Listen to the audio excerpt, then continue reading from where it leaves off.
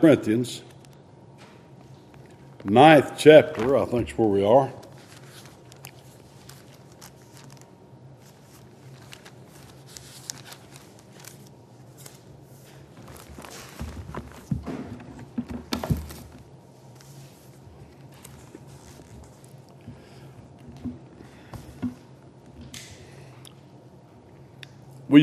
We touched into this last time in chapter 9, but we'll hit it started again in verse 1. Paul says, am I not an apostle? Now, he's not asking that because he's doubting.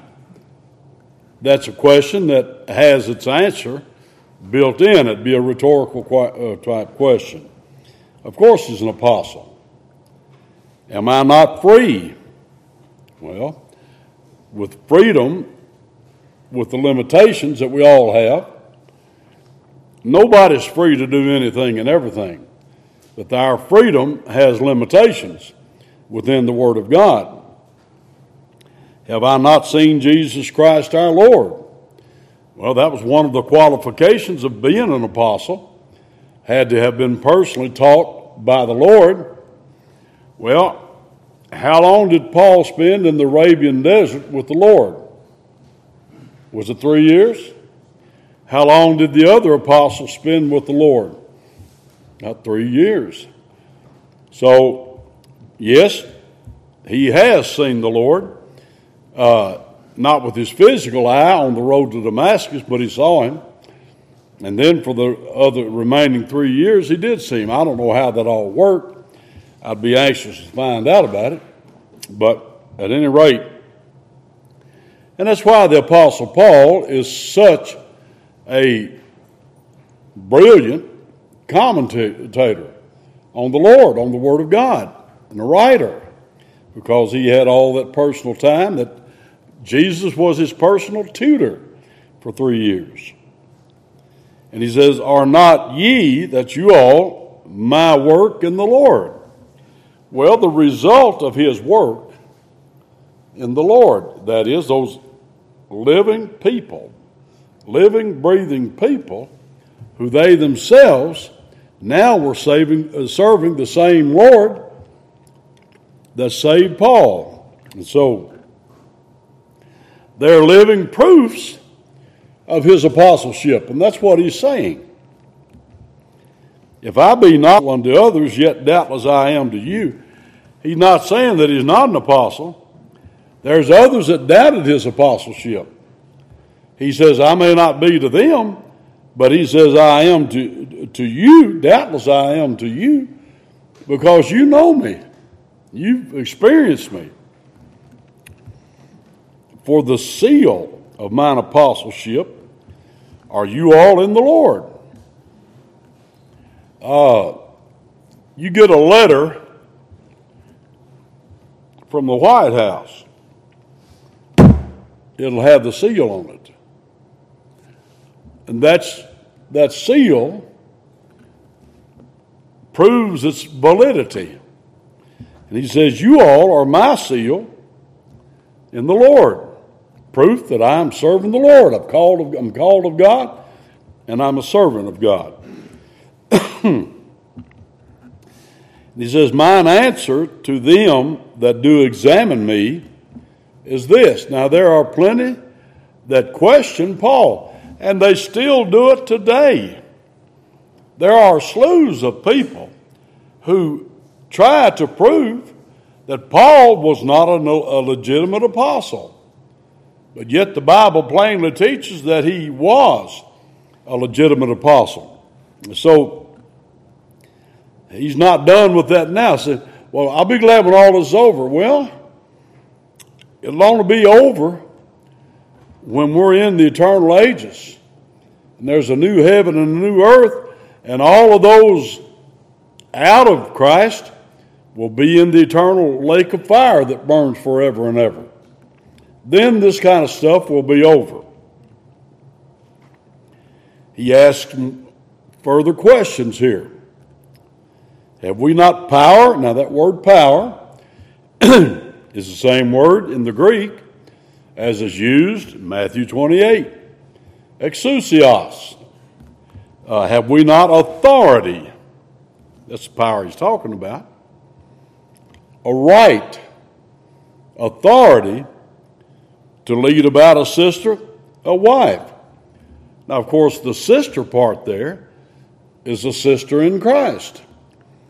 He's not talking about fleshly sister. He's talking about we have authority to have a wife, but she must be a sister in Christ. No child of God has a right really to marry outside of the Lord Jesus Christ.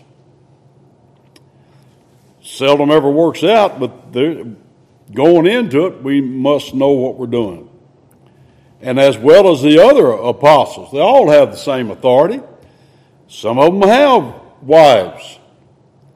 I think it's Matthew 8, isn't it? Let me look over here quickly.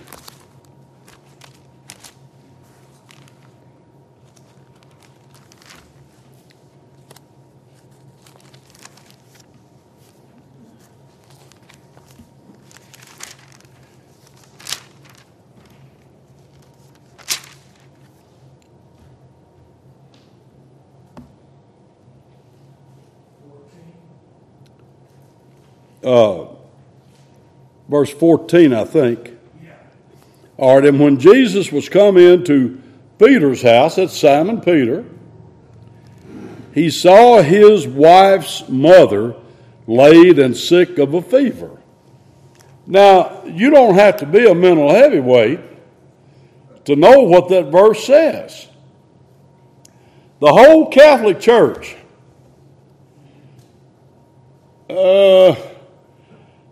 officially, since about the year 1058, I think it is, Hildebrand, the Pope, declared it a law that all the priests could not marry, and those that had wives had to get rid of them. Nuns could not marry, and those that had husbands had to get rid of them.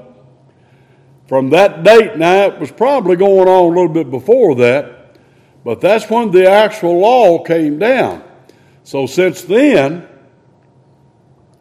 it's been against Canaan law, Catholic law, for a priest to get married or a nun to get married. And that has produced one of the most filthy, immoral situations that one could imagine. That's why there's so many homosexuals and pedophiles that are priests, and they are. The news media declared it a few years ago. It was in the paper every night. But they say the Apostle Peter wasn't married. Now, wait a minute. They say the Apostle Peter wasn't married. Now, how many understand verse 14? When Jesus was come into Peter's house, he saw his wife's mother laid and sick of a fever. Now, who was sick in Peter's house? His wife's mother. And the Pope says he wasn't married. Somebody's a liar. And it's not God. Anyway, so Paul says we have the authority to do it. Now we got into chapter 7 of 1 Corinthians, and we found out why Paul and some of the others were not married. Not because it was against God's word, but because of the present distress of all the persecutions that they were all going, and it was going to get worse, and it did get times worse. Have we not power, authority to lead about a sister, a wife, as well as other apostles, and as the brethren of the Lord, and Cephas? He says Cephas had a wife. Cephas, Simon Peter. Or I only and Barnabas? Have we not power to forbear working? Now there's a lot of folks, I haven't heard much about it lately, but there's a lot of folks in times past have just thought that preachers ought not to get paid. When I came out here, there's a bunch that thought that. They were taught that back in the mountains of eastern Kentucky, that it's wrong for a preacher to get paid. Now, a lot of those preachers that didn't get a paycheck, they got love offerings. And they were way more than a paycheck, whatever be. But here's the thing. Paul said we have the authority to not work and live off the gospel. I didn't say that, he said it. Now, and he says on that vein, verse 7, who goes a warfare any time at his own charges. Well, I guess it's because of Memorial Day, some good history channels on the Second World War.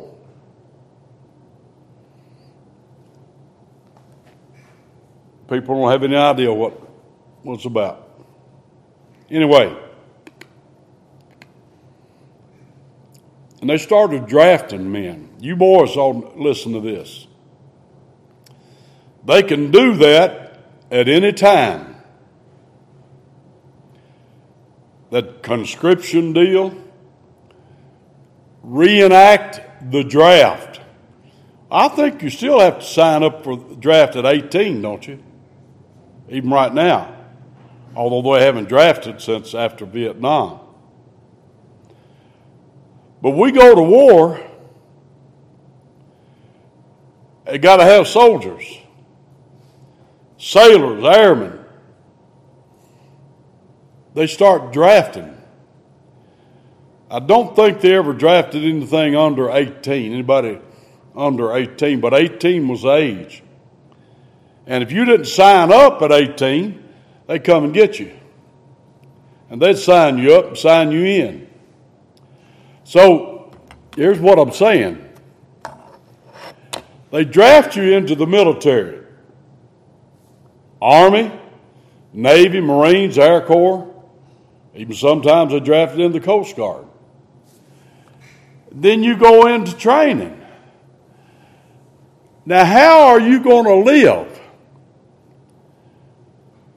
Where are you going to get your food and your clothing and your shelter? Well, if they don't provide it, you sure can't provide it for yourself. He says, who goes to warfare at his own charges? Who pays his own way to go fight a battle? No, it's just not done. Now, there's a lot of soldiers for some countries that practically starve to death because their countries don't have enough money to feed them. That's why they do anything they can to find something to eat. But you can't go to war at your own charges. And so he compares this to a preacher. How can you spend your time studying, preaching, and teaching the Word and evangelizing and work and make a living? You can't do it. So he says, who goes to warfare in time at their own charges? Who plants a vineyard and eats not of the fruit thereof? If you go to the do the labor of planting a vineyard, don't you think you'd have a right to some of the grapes as they reap them? Or who feeds a flock, eats not of the milk of the flock? You're a shepherd or you're a cattle herder. And shouldn't you have some of the milk? You take care of the chickens. Shouldn't you have some of the eggs? That's what he says. So, verse 8, say I these things as a man Or saith not the law the same also? Now, am I just pulling out of the resources of my mind these things, or is it written somewhere else? Well, the fact is, it is written somewhere else. So he says in verse 9, for it is written in the law of Moses, thou shalt not muzzle the mouth of the ox that treadeth out the corn. Doth God take care for oxen? Well, treadeth out the corn. Anybody ever go to that old mill in Pigeon Forge? I know y'all have. Have you seen the works where they do the deeds down there? They've got that big old paddle wheel, and that river comes there, and it turns that paddle wheel. That's connected, got an axle that goes all the way into there and got gears, and you got great big stones that it turns. One stone rolls on top of another, round. And that corn is put in there, and that rock crushes that corn, and then it falls out another way, and there you've got fresh ground corn. Well, there used to be a lot of those around. Weisenberger used to have one of them. They let it rot off, but they still have stone ground corn down there. But you look around, right down the road, you got Evans Mill Road. Mill, that's what that was. Back in the old days, were the ground corn. Going down a little bit further, you've got McCall's Mill. No, it's Grimes Mill. That was another mill. And then a little bit further, you got McCall's Mill. So there's 3 mills, roads here. You've got them all over Fayette County.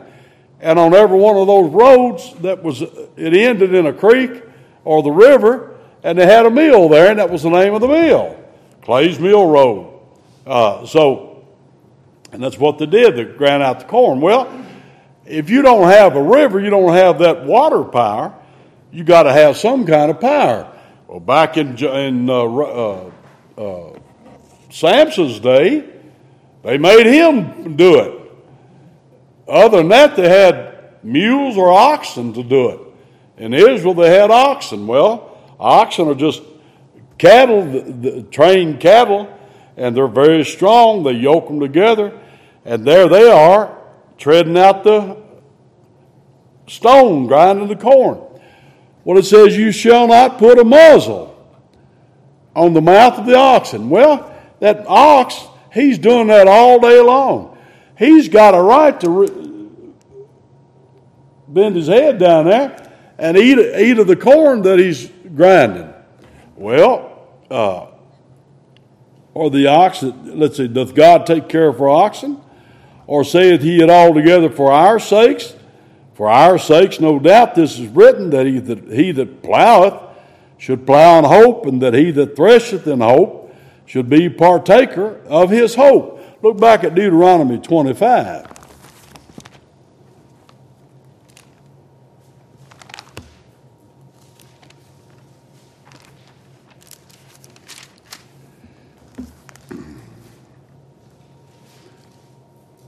He's got a whole plethora of different subjects here, but in verse 4, it says, thou shalt not muzzle the ox when he treadeth out the corn. And that's what Paul cites over here in 1 Corinthians 9.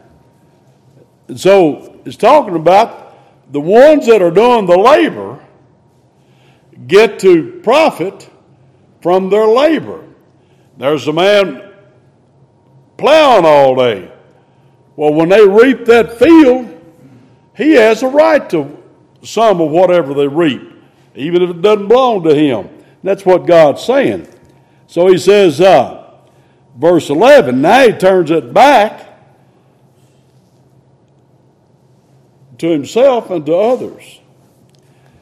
If we have sown unto you spiritual things, is it a great thing if we shall reap your carnal things? The word carnal just means fleshly.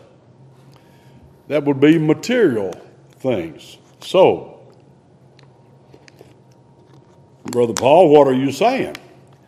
Well, I'm saying that the ones that labor in the word and doctrine, sowing the spiritual seed, they need to reap the carnal things from those. I believe it might have been B.H. Carroll. It was one of those old preachers. No, it wasn't Carroll, it was one of the other ones. Anyway, had a 3-point outline, preaching to preachers. Here's what we do with the sheep of God. Find them, feed them, fleece them.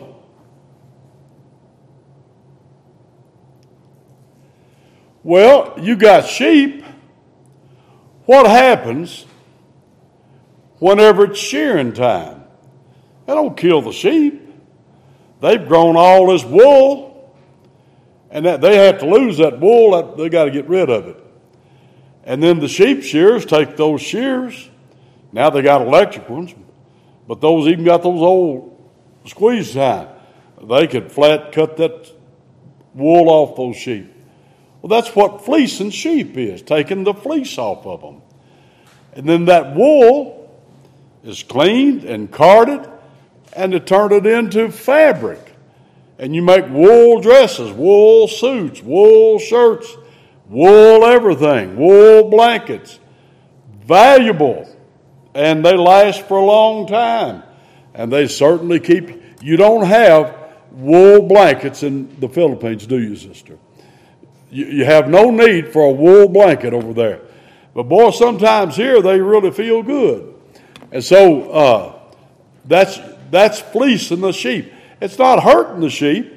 It's taking some of their product. Well, if a preacher, if he's doing his job, he's worthy of that. And here's what he's saying. If we have sown unto you spiritual things, is it a great thing if we shall reap your carnal things? So there's nothing for all those people that used to teach that is wrong for a preacher to be paid. In East Kentucky, practically all of them taught that. And I had a bunch of them that thought that right here. They was glad for you to starve. They tried to starve me to death. When I first came here, I had time. I couldn't even buy a cup of coffee. And they did nothing about it. And I finally went back to work. But they said, no, you got to put all your time in for us. But I didn't have enough to live on. Not that I was wasteful. I wasn't wasteful. Still not. But the scriptures teach the truth, and here it is. Now, if others, verse 12, be partakers of this power over you, are not we rather? That is, if somebody thinks they got more authority over you than we do, they don't. Nevertheless, we have not used this power, but suffer all things, lest we should hinder the gospel of Christ. Now, Paul says, we haven't exercised this authority that we have because we're trying to preach the gospel where it's never been preached before, and we don't want our receiving from you to be a hindrance to the gospel. People say, well, they're just in here for the money. I've been accused of trying to get rich out here. I really have. Several times. Jesus said, when the money's gone, he'll be gone. Yeah. All stuff like that. I thank God it's not true now, but for many of the years I've been here, I've been the biggest giver in the church. But I'm supposed to set the example, aren't I not? Well, but I couldn't do that before. I had to go back to work. But I never let my preaching or my teaching down. I never let it suffer. I didn't have much time for myself. That's why it's been probably 50 years since I've been fishing. Well, I'll tell you what, I haven't been on a fishing trip since I was on the fire department, and that's over 50 years. I resigned there in 1969. Haven't been hunting. I don't do those things, not because they're wrong. I haven't had the time or money to do it. Anyway, verse 13, do you not know that they which minister about holy things live of the things of the temple? The priests and the workers in the tabernacle and the temple, they lived off of what was in the temple and the tabernacle. And they which wait at the altar are partakers with the altar. Now that altar was in the tabernacle and the temple. Now, even so, when he says that, now that was then. But even so hath the Lord ordained that they which preach the gospel should live of the gospel. And that's what's right. Now look back at Numbers 18.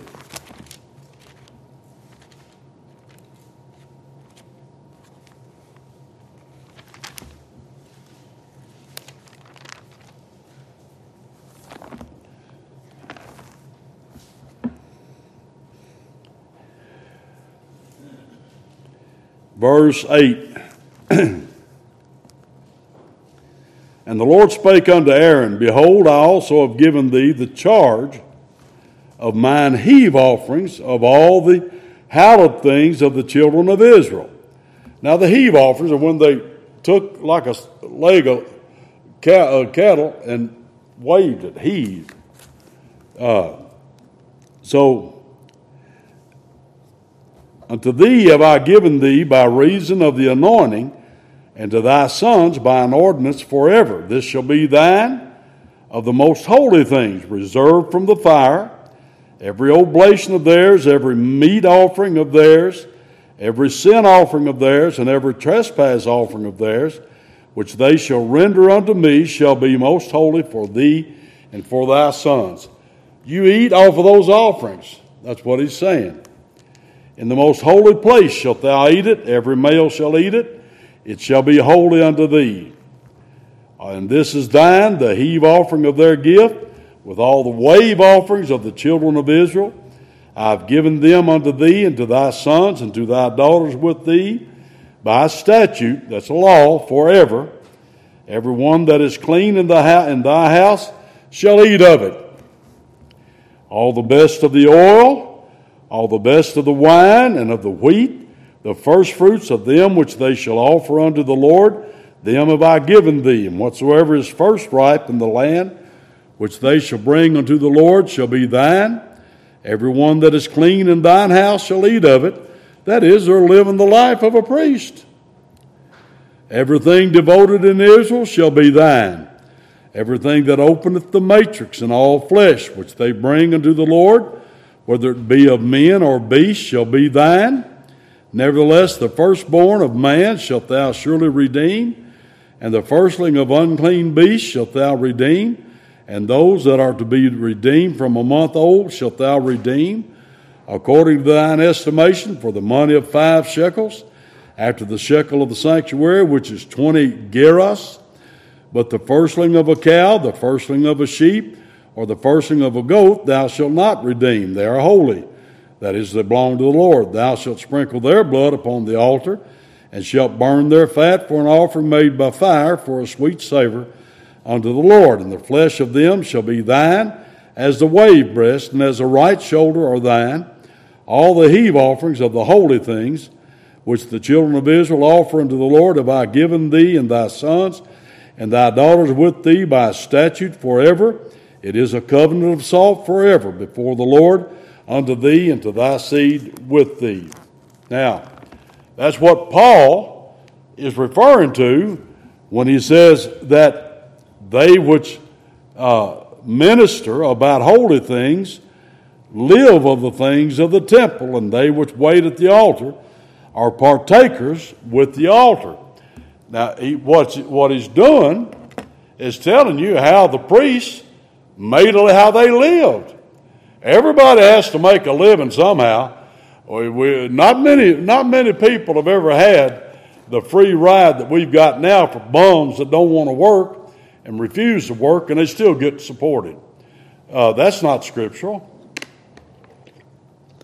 And Paul said, if any man won't work, neither should they eat. But our government doesn't listen to the word of God, and they buy votes by doing that, by supporting people. I'm not saying people that can't work. I'm saying people that won't work. And we've got a slew of them today, more than ever. But it is assumed that everybody is going to have a means to support themselves. That's what children do. They grow up into adults and they become productive and they support themselves and then their families. And that's the way it's supposed to work. Well, a preacher may be doing a different kind of a work. Look at a missionary, a foreign missionary. Somebody goes to a foreign field to work. They're an American, and they get all the paperwork done, and they go to Brazil. Do you know they cannot hold a job over there? I mean, illegals work here all the time, but you don't do it in other countries. You don't do it in Mexico. You don't do it anywhere. So a foreign missionary has got to have a means of support coming from here. Well, how about a preacher? I remember one that he wasn't a member here. He had been. When I came here, he was up in Clay County, back up on Sexton's Creek. The former pastor here had convinced him to quit his job. He had a great job at the federal government at Avon, I believe it was. He's a federal government worker. Good job, benefits and all. He quit that job and took his wife and little kids, several of them, took them back there in the mountains. And I mean, he was so far back in, another foot he'd be on his way out. I mean, it was that far back. And I heard about him. He didn't have any support. The little old church where he was trying to pastor, they didn't have any money. They never had support of the preacher. So he went back there to try to live. He had a house that had no water, no electricity. I don't know where he got that house at. Had no car. And I loaded up, I didn't even know him, but I loaded up my old car with groceries and got Brother Hart to go with me. And we went up there and I finally found him. He was out with an old dilapidated shotgun. He had 2 shells looking for groundhogs because they was eating water gravy, bread and water gravy. That's all they had to eat. And that little kid had a hole in his heart. They were just absolutely in abject poverty. Well, I got him some support, did the best I could for him. But he shouldn't have done that. He shouldn't have quit a job and subjected his wife and kids to that. That's what Paul was talking about. Now, if he was by himself, that'd been fine. He could have done that if he hadn't had a wife and kids. But he had an obligation to support them. And he's starving them to death. Well, it didn't turn out real good. But anyway, I did all I could to try to help him. Anyway, so he said that's what God has ordained for his preachers and prophets, missionaries, to live. Of course, we don't have prophets in that sense today. But then Paul said, I've used none of these things, neither have I written these things, that it should be so done unto me. I'm not begging for support from you. For it were better for me to die than that any man should make my glorying void. That is, destroy what I'm trying to preach. For though I preach the gospel, I have nothing to glory of, for necessity is laid upon me. Yea, woe is unto me if I preach not the gospel. Somebody that's called, they don't have a choice. God's called you to preach, you got to preach. Necessity is laid. A lot of women don't understand that. Well, Well, you decide to do that, you just quit it. No, really, you can't. For if I do this thing willingly, that is, preach the gospel, I have a reward. That's God's purpose and plan, that he would reward faithfulness. He does that with everybody. It's not by what you deserve, it's by grace, but he rewards faithfulness. But if against my will, see, he's called to preach the gospel. And even if his will is not in it, he's still got a necessity. So, a dispensation, that's a ministry of the gospel, is committed unto me. If I do it willingly, I can honestly say I've never done it unwillingly. That I can ever recall. Never unwillingly. I've always been thrilled to preach. I've been thrilled to be anywhere preaching. Now, I've never made bukus of friends because of what I've preached, but I haven't meant any ill will to anybody. I'm just preaching the truth. I don't mean any ill will, but am I become your enemy because I tell you the truth? That's what Paul said to the Galatians. Anyway, he says, what is my reward then?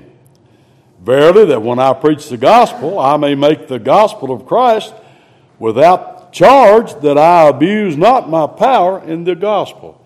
Although he's got all this power, as he's really talked about here, all of this authority, and he did have it. He said, I'm not abusing that power. I'm not even using it to any degree, so that I might not hinder the message that I preach. Now, you know, it's amazing to me. I told you just a while ago, I've been accused several times, it's come back to me, that I'm trying to get rich in the ministry. I'm really not. But that I would get accused of that.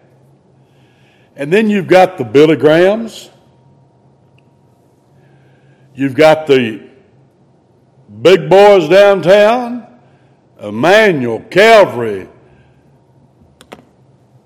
and even some a lot closer I could mention, that they make big bucks. And they retire with big bucks. And you never hear a word about them. But some little old dude like me, struggling, painting for a living, and trying to get by, they accuse me of trying to get rich. How about that? Well, I know better, and the Lord knows better. But anyway, for though I be free, verse 19, from all men is in italics, from all. That would be not just men, but all. Anybody that would accuse him, anybody that would slander him. He said, I'm free from them. They have no control over me. Yet have I made myself servant unto all, that I might gain the more. Trying to win people. And unto the Jews I became as a Jew. Now when he says all this, he's not sacrificing sound doctrine. He's not meaning that he's given up the truth, but his own personal likes and dislikes. He said, I became as a Jew. Well, he knew what a Jew was, and he knew how to talk to a Jew, because he was formerly one, that I might gain the Jews. To them that are under the law, as under the law. He used to be there. That I might gain them that are under the law. To them that are without law, that's Gentiles. As without law, being not without law to God, but under the law to Christ, that I might gain them that are without law. To the weak became I as weak, that I might gain the weak. I made all things to all men, that I might by all means save some. And it doesn't mean save in the scriptural way of saving somebody from their sins. That he might, what he said, that he might gain them. And that's what he's talking about. And this I do for the gospel's sake, that I might be partaker thereof with you. Know you not that they which run in a race run all, but one receiveth the prize? So run that you may obtain. So now he's got it on the service of God, like a race. Well, everybody in that race are all running. Say there's 15 men running against men. Now you got 12 women running against 3 men, dressed like women. That's what we've got in this world today. But legitimate race, 15 men running that race. They're all running. What are they running for? To win. You don't get in a race to lose. I mean, you watch the Kentucky Derby. I don't remember all the horses' names, but I remember there's some way back in that pack. I just saw it on news the next day. But they didn't get in that race to run last. They got in that race, hopefully they could run first to win. And that's what he's talking about here. Verse 25. And every man that striveth for the mastery, that is, to come out at the top of whatever you're doing, is temperate in all things. Temperate, you mean you don't get into anything that's going to detract you from what you're doing, where you keep your eye centered on what you're doing. Who was it? Somebody asked one of the heavyweight boxers, champions, how many sit-ups he did. He said, well, I'll tell you, I don't start counting until it hurts. Then wonder why he's got a six-pack. And wonder why he can take a pounding in that middle. How many miles a day do they do road work? You know, so they're running for the mastery, and they're temperate in all things. Temperate means controlled in all things. Now they do it to obtain a corruptible crown. Well, sure enough, a belt, a world champion heavyweight belt, wrestler, lightweight, middleweight, boxers, and those belts. Or you run, as Indianapolis 500, it doesn't run yet, has it? I think it's getting close to it. But I know they've got a big trophy. UK, they win the national championship. They've won a bunch of them. They've got all these big trophies. The Kentucky Derby got a big trophy and all that. But now, think about all those that have won those trophies. What do those trophies mean to them now? Not a thing. They're in some museum or out the racetrack, out Keeneland or something in a glass, and there's a Kentucky Derby trophy of 1936. Was that about Seabiscuit's time? I don't know, somewhere's in there. So those trophies are probably still around. Many of them are, but they're corruptible. Right fire come along, they're gone. But these people, they're running for that. They're working for that corruptible crap. Excuse me. But we're doing it for an incorruptible crown. We are. That is, if you're serving the Lord. What we're doing it for is incorruptible. Paul said there's a crown of righteousness laid up for him. He says, I therefore so run, not as uncertainly, and so fight I, not as one that beateth the air. Well, you ever see a boxer running and shadow boxing while they're running? That's beating the air. Paul said, I'm not doing that. I'm running for real. And I'm running for an incorruptible crown. But I keep under my body and bring it into subjection, lest that by any means, when I have preached to others, I myself should be a castaway or rejected. Keep that in context. That's not a completely different verse there. That's the end of the context that we're in about running a race, being temperate in all things, running for an incorruptible crown. And he says, so I keep under my body that I might bring it into subjection. That means I have to control its appetites, everything that I do and all that, so that I myself won't end up being a reject. He's not talking about lose your salvation. Campbellites use that to try to teach you can lose your salvation. It doesn't mean any such thing. The context is very plain. That I myself, after doing all this stuff, I end up being a reject and win nothing. And that's what he's talking about. All right. May the Lord bless you all.